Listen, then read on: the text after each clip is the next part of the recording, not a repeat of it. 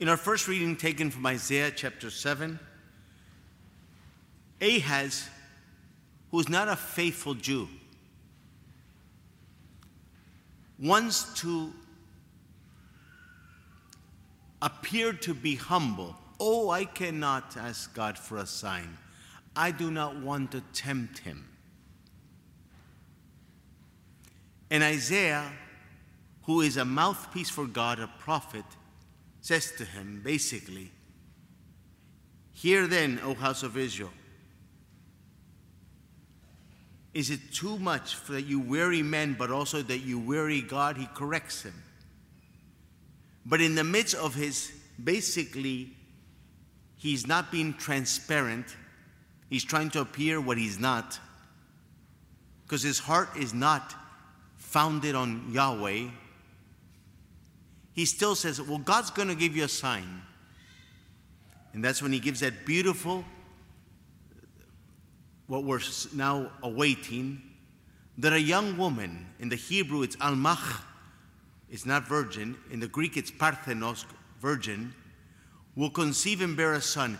And that's already where you might say, the light of the incarnation is beginning to be seen. Of course, he has no clue, because Ahaz is not a man of Yahweh. His life is not to please Yahweh. But even to a man that's not open, God still sends graces upon him. God reaches out to anyone, whether they be the farthest away, he's reaching out. Sometimes it might be with something of their conscience they feel uneasy, and they begin to feel uneasy.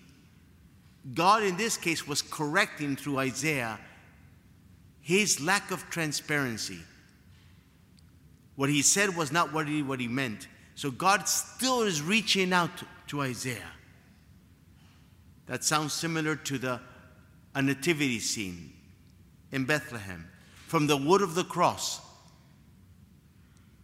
meaning the wood of the manger, he's reaching out to sinners. Because the first ones that he invited to the baby shower, call it that, were those that were involved in the black arts, those that were the Magi.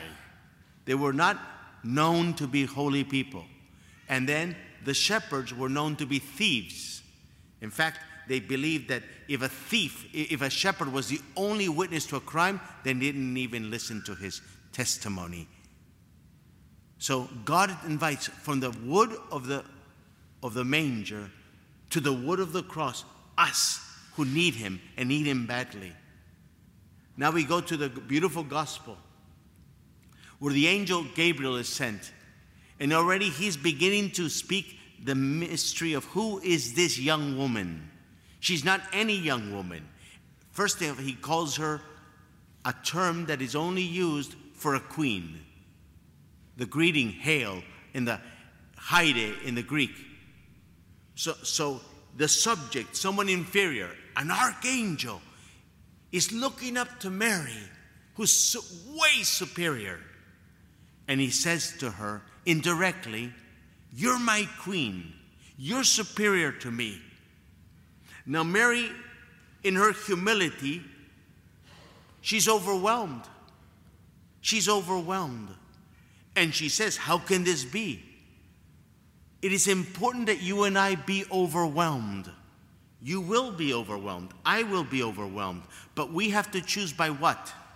Will it be overwhelmed by God's action, or will it be overwhelmed by persons, places, things, COVID? But we will be overwhelmed in life because we're very fragile. But it's your choice and my choice. By what am I allowed? What will I allow myself to be overwhelmed by? God, we have a need. It's in our DNA to be overwhelmed by God. It's in the book of Ecclesiastes, chapter 3, verse 11, that God has put into our human heart the idea of the infinite. In other words, you and I have a need to be overwhelmed. It's in our heart by the infinite. Hollywood even knows this. They invent these movies they call superheroes. That someone finally comes to the rescue, is stronger than what we're facing, be Batman, Superman, or whatever the man. But that shows that deep in our DNA, there's a need to be overwhelmed by someone that's much greater. But the sad thing is, those are all illusions. They don't exist. Batman doesn't exist. Superman doesn't exist. Spider-Man doesn't exist. But the reality is God. Now, how do you and I get overwhelmed? We have to go to be next to often as possible, next to the only one that can overwhelm us. And He will know. He knows you and I have a need to be overwhelmed by heaven's action. Our Lady is overwhelmed. So then a word is spoken, and I'll finish right now. Boy, I wish I could do a whole Bible study on this. There's so much good stuff. This is delicious. That the Holy Spirit will come upon you, and it will overshadow you. In the Greek, there's only 2 places in the Bible. It's a Greek word. It's called episkese. And is already hinting that Mary is, in the New Testament, what the Ark of the Covenant was in the Old Testament. Because in the Ark of the Covenant, Exodus chapter 34, God's glory cloud, the Shekinah of God, came upon the Ark of the Covenant.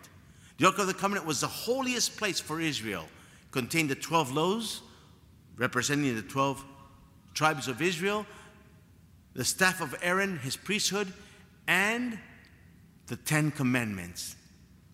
But now Mary, who is the new Ark of the Covenant, the fulfillment of that, she contains the Word made flesh. So that, of course, for her little humble heart, a 13, 14-year-old little girl, my gosh, must have been, somehow was touching deep inside. And it moves her to say the word that I love, that I try to say whenever something happens, everything that happens, fiat. Let it be done unto me. Fiat unleashes God's grace. When we say fiat, God's hands are no longer tied, and we give Him permission to tsunami us, to face life, to overwhelm us.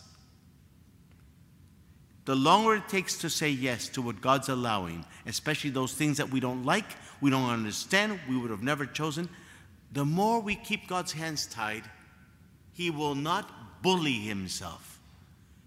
Something incredible about God. He's all-powerful. He's omnipotent. But He's so gentle, He acts when we don't even experience or feel Him. The important thing is, God's acting, and He wants to do something wonderful in us that is humanly impossible.